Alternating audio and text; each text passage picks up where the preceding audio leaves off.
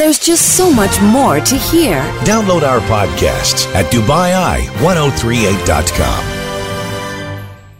It's 25 to 6. You're listening to Drive Live with Emma Brain and Natalie Lindo-Taylor. We're joined in the studio by Robbie Greenfield. Robbie, very good to see you. You too, NLT. All good? Yeah. Did you have a good break?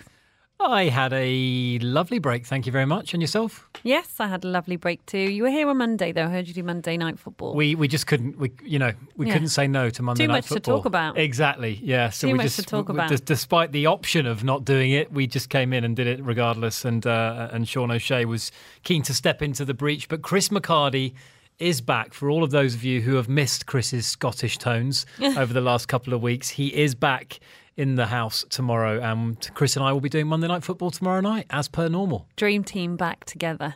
So, Robbie, lots of sport happened over the weekend, also lots of sport happening today. Right now, I guess F1 is the place we need to go to first. Yeah, and it's all go and all happening over at Belgium in Spa for the Belgian Grand Prix. This is the return of F1 following that summer hiatus, and it's all happening over there on the circuit. The big news thus far is that Fernando Alonso's last Belgian Grand Prix has ended in disaster. He has crashed out. He was taken out by Nico Hülkenberg. He was lucky to walk away unscathed, was the Spaniard, the two-time former champion. Charles Leclerc of the Sauber team was also caught up in the crash. This all happened on the first lap. That's crazy. And 3 drivers, 3 cars taken out on this first lap. Disaster for Fernando Alonso, who will have been looking to bow out with some degree of credibility and respect in his final season. The fact he's not in a competitive car is unfortunately hampering him badly, but that brought the safety car out, and it also gave Sebastian Vettel, who started alongside Lewis Hamilton on the front row, the chance to overtake Hamilton. Hamilton had grabbed that pole position in the wet conditions during yesterday's qualifying in torrential rain. We know what a great driver he is in the wet. In the dry, Ferrari had been faster in practice, and that looks like it's really telling in the race. We're on the 9th lap of 44, so there was a big delay with the safety car out for 5 laps. I'm just reading as well that Kimi Raikkonen has been forced out of the race. So it's all happening over in Belgium. Lewis Hamilton has surrendered that first position to Sebastian Vettel, and that makes the title, if Sebastian Vettel can go on and win this race at the Belgium Grand Prix, that little bit more interesting and intriguing, given the fact that Hamilton did open up a bit of an advantage going into the summer break. So for neutrals, I think we'll want to see Sebastian Vettel grab a win here and tighten things up at the top of the championship table. But of course, Lewis Hamilton fans will be hoping that their man can come back into it. We'll keep an eye on that one. Everything happening over there in Belgium at the moment. Alonso out, Hülkenberg out, and Kimi Raikkonen, the Ferrari driver, also out. I'm also reading that Max Verstappen has overtaken Sebastian Ocon of Force India, and he's got himself up into 4th position. Okay, we're just into the second half of Watford Crystal Palace over in the EPL too. Yes, we are. It's 0-0 between Palace and Watford and Palace, I should say, and pretty even game thus far. In terms of possession, pretty much 50-50. Watford have had the livelier chances, the more chances. They've had 8 shots to Palace's 4. The home side could have taken the lead through Pereira. They might have taken the lead through Troy Deeney as well. So far, they've been denied. Ben Foster's looked pretty good in the Watford goal, keeping the likes of Wilfried Zaha at bay. But it is Watford 0, Crystal Palace 0 in the early game. And we can look forward to live and uninterrupted commentary, NLT, of the live 7pm game directly after this show. It is Newcastle taking on Chelsea.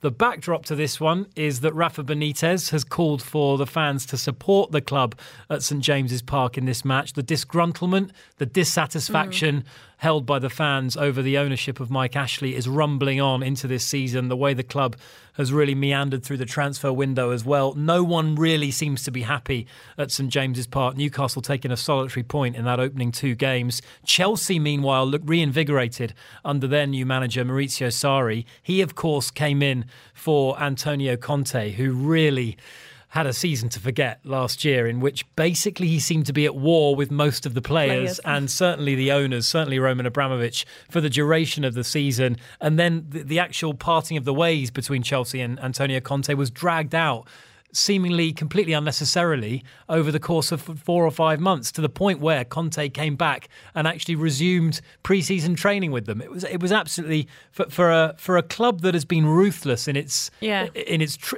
trigger happy approach to getting rid of managers in the past. This was incredibly procrastinating from Roman Abramovich, but as has happened, Willian has come out and said, if it weren't for the managerial switch, I'd have had to leave.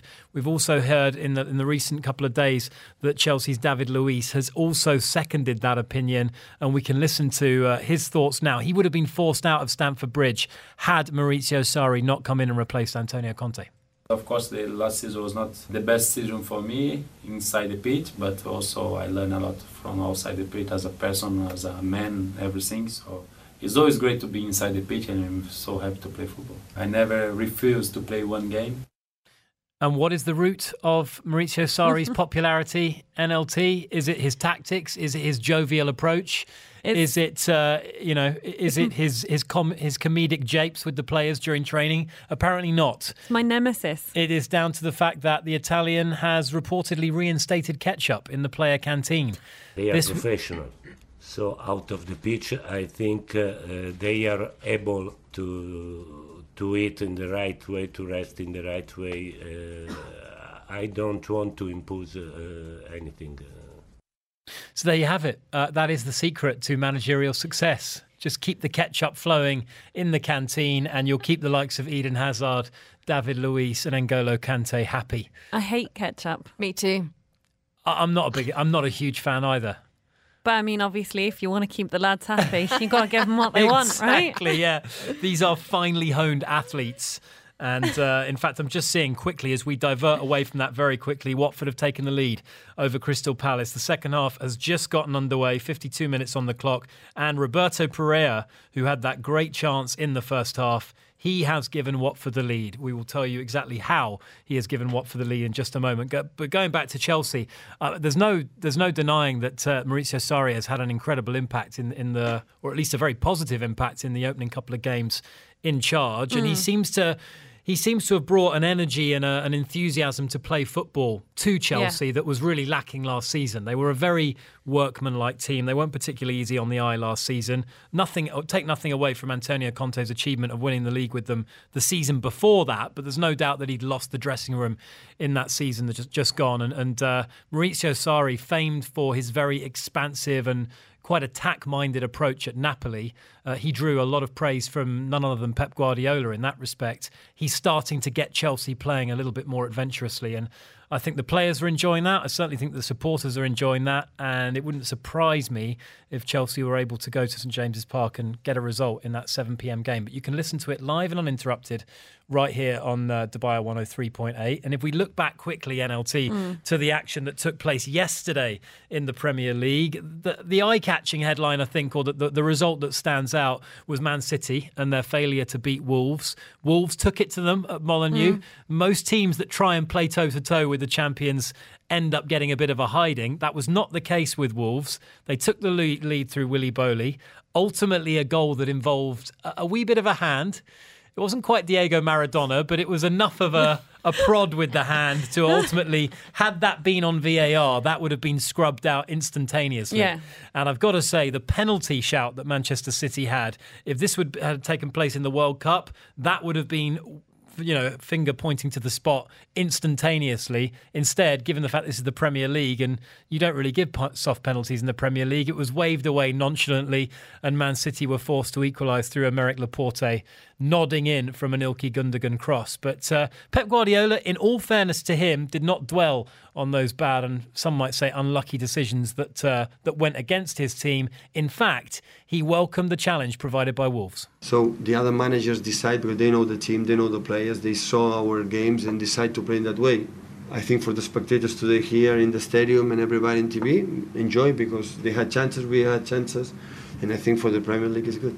So Wolves already making an impact in the Premier League, newly promoted from the Championship. They won that division last season. A lot was expected of them. That being said, there was also a lot of rumours surrounding some of their best players like Ruben Neves, whether he would make a big money move to a bigger club in the Premier League. They've managed to retain him and certain other key players as well. João Moutinho was retained as well.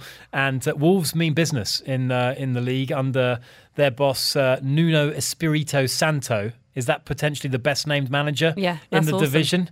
All Up things there's a contender anyway. Certainly. Yeah. So Wolves looking like they might be not contenders. I'm not going to say that, but certainly not battling relegation this season if they can continue playing like they did yesterday. But as for Liverpool, they are top of the league. 3 wins out of 3, the only team to do so thus far in the division. It was a 1-0 win over Brighton. Guess who scored it? No idea. Mohamed Salah. Surprise, surprise. 32 goals last season, and he's back on the score sheet for Liverpool this season. Jurgen Klopp, however, says there is still room for improvement. The boys changed a little bit, and it was not the best idea, let me say like this. So we didn't show the same patience anymore to play around. So it was immediately, the start was a bit more open, looked like a more open game. Perhaps no need for that. So that is the Premier League. That gets you up to speed there. Other footballing news. Cristiano Ronaldo made his home debut for Juventus in a 2-0 win over Lazio, but Pjanic and Mandzukic were the scorers. And you've got to wonder, if Cristiano Ronaldo is not on the score sheet, is it a good day? No. Probably not, right? No. He needs to be grabbing the headlines. He needs to be the centre of attention. Lucky for him, he didn't take out of an advert in the paper saying you're welcome. Yes. Isn't it? People would have been sorely disappointed at this stage. Yeah, exactly. And Zlatan Ibrahimovic, I think, was on target for LA Galaxy as well. Speaking of somewhat self-aggrandising adverts in the LA Times. But Cristiano Ronaldo had a slow start last season at Real Madrid and finished, of course, in a blaze of glory. And I would not be surprised to see him get quickly off the mark for Juventus. He'll be desperate to do so because it's important. That first goal for a new club, he'll be desperate to get on the score sheet. You can guarantee if they win a penalty that he will be stepping up to take it. But that was over in Italy. We saw a win for Barcelona. VAR, of course, is being used on the continent and was used to some effect in last night's match between Barcelona. I never get the pronunciation of this team right. Real Valladolid. They are newly promoted. That is a real mouthful, that one. Real Valladolid. We'll get Maria to come in and help us. Yes, potentially. You can guarantee I've got that one wrong. But it was only an Ousmane Dembele goal that separated the two teams. Valladolid, I'm not even, RV, got promoted into La Liga last season. And Barcelona, of course, the hot favourites to win yet another domestic title in the Spanish La Liga. Ousmane Dembele, the winner, but they did have a penalty and a goal. Valladolid did have a goal ruled for offside thanks to VAR. So it's interesting to see what impact that will have over in La Liga this season. And just a final note on Spain and Spanish football, Real Madrid manager Julian Lopetegui has come out and publicly added to the voices of dissent over this proposed match to take place in America. He said he does not think it will happen. Now, apparently the players are up in arms. The club captains held an emergency meeting to discuss this. Javier Tebas, the president of La Liga, announced, I think about 10 days ago, about a week, 10 days ago, that La Liga would play potentially as early as this season, certainly looking at next year, a fixture in the USA. And a lot of people, a lot of fans, a lot of players are not happy with this decision. Clearly, they weren't consulted about it, and there's been a bit of a public uproar. So we will be getting more on that story on Monday Night Football when we speak to the Spanish football journalist Alvaro Montero, who's based over in Madrid. Okay, just a quick mention of our favourite sportswoman that we love to talk about, Robbie, Serena Williams. She hit the headlines over the catsuit. Yeah, well, as the US Open prepares to get underway, the French Open have come in and somewhat stolen the thunder of Flushing Meadows because they've announced that from 2019, the black catsuit, the superhero outfit that Serena Williams wore when she competed in Roland Garros this year, will not be permitted next year. It will be banned. They're going to a more traditional dress code for the French Open.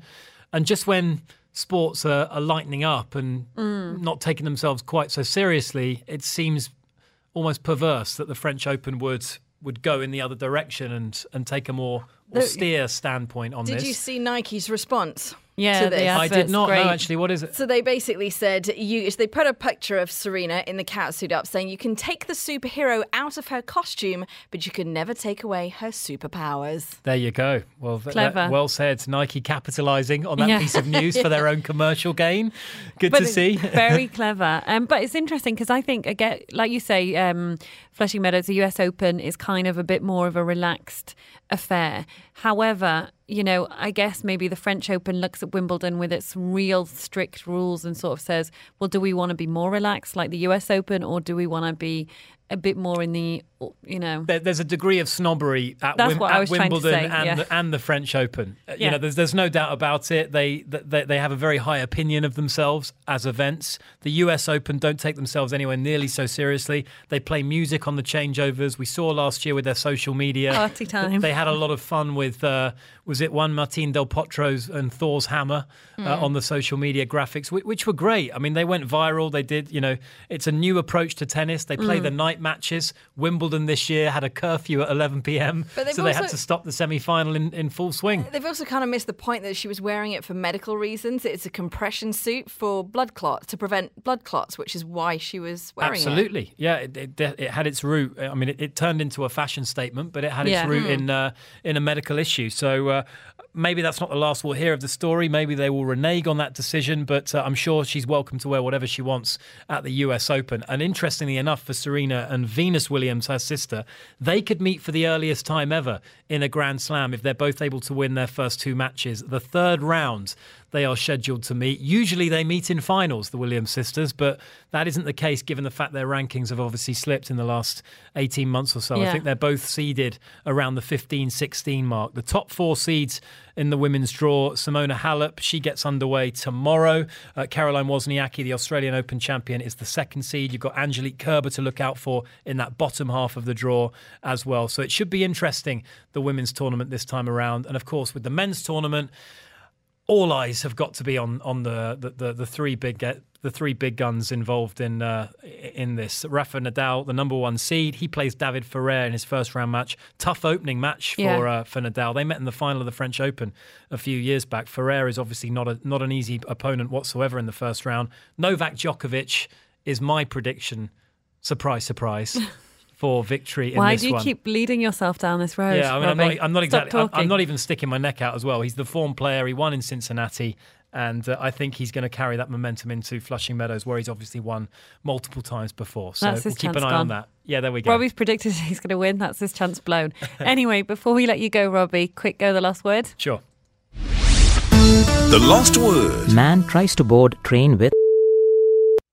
So, man tries to board train with what? Robbie Greenfield. What could it be? Camel. Okay. Camel. Emma Brain, what do you think it might be? Boa constrictor.